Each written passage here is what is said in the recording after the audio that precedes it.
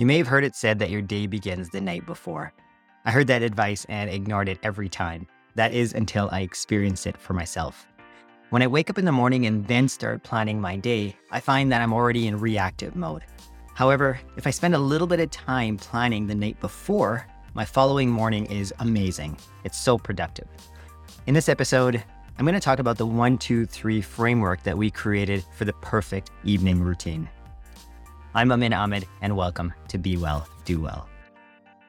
Many years ago, I used to thrive on that adrenaline rush of getting up minutes before I had to leave the house and get to work. It was normal for me to get up, take a shower while brushing my teeth at the same time, grab my work bag, rush through traffic, and get to the office right on time.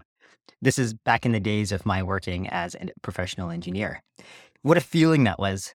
Little did I know that every time I did that, I was becoming just a little bit more addicted to that rush. I would see people calmly working away at their desks, knowing that they arrived probably half an hour before everyone else, having beat the rush hour traffic, and probably had a good breakfast.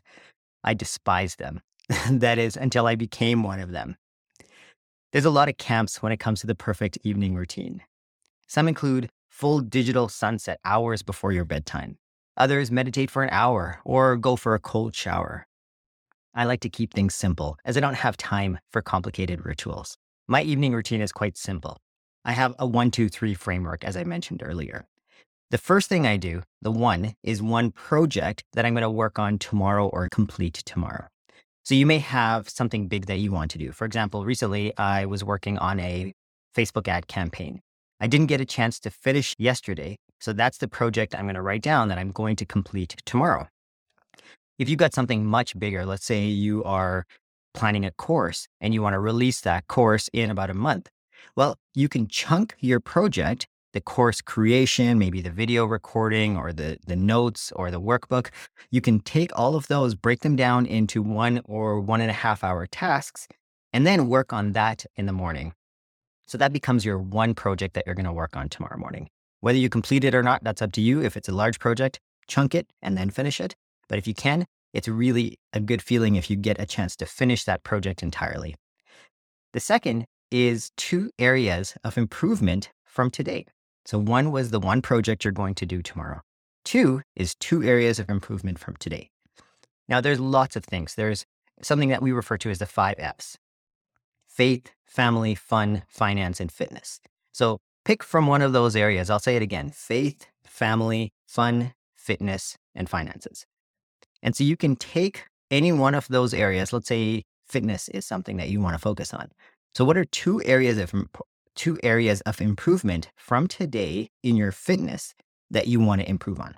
So it might be something like go to the gym earlier in the day rather than later in the day when you don't have as much energy. It might be spend more time at the gym, or it might be to pick a really good audiobook or podcast like this one maybe and listen to it at the gym. So that's something that you're going to write down 2 areas of improvement. If it's family, you might say that you want to spend more time with your kids without your phone. So put your phone aside, put all your devices aside, and just spend time with your kids. When our kids were younger, I remember one thing that we would do, or at least I would do specifically, is I would just go and lie down on the ground next to them.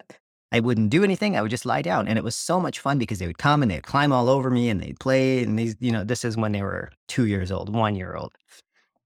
But this was really fun because it brought that joy to them and to me as well. If finances is something that you're trying to improve, it might be reading some more books about sales, could be about investment, about cryptocurrency. And one book specifically that I highly recommend everyone read is called The Greatest Salesman. This is such an amazing book because it's not the idea of becoming a salesman, but it's in all parts of your life. I think the book is called The Greatest Salesman in the World. And number 3 is to write down 3 things that you're grateful for today. When you write down your 3 gratitudes for the day, you actually end up finishing off your day on a high.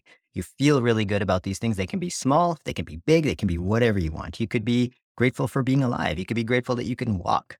If your back was sore the other day, you could be grateful that your back is not sore. If you made another sale, it's endless. There's so many things that you can write down as your gratitudes.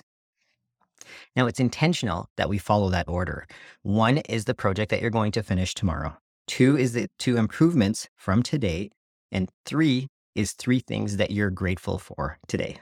We architected the Be Well, Do Well planner exactly to follow this method. In the morning, you start with your visioning and your planning and you write down what you're going to get done. But then at the end of the day, this is where you follow the 1, 2, 3 framework. I encourage you to try this on your own. If you want to do it on a piece of paper, that's fine. If you want to go to our website and download it for free, that's a great idea. You can find it at bewelldowell.fm and try it out for 7 days. See how you feel at the end of the 7 days. And let me know. I'm really curious. In our next episode, we're going to be talking about why 80% is good enough. Everybody tries to get 100% in all areas of their life, and they try to achieve perfection. I'm going to talk about why 80%, for the most part, is good enough and you don't need to go any further. And you can actually see a lot more gains by doing 80% versus 100%. I hope you'll join me tomorrow. And thanks again for making the Be Well, Do Well podcast a part of your day today. See you then.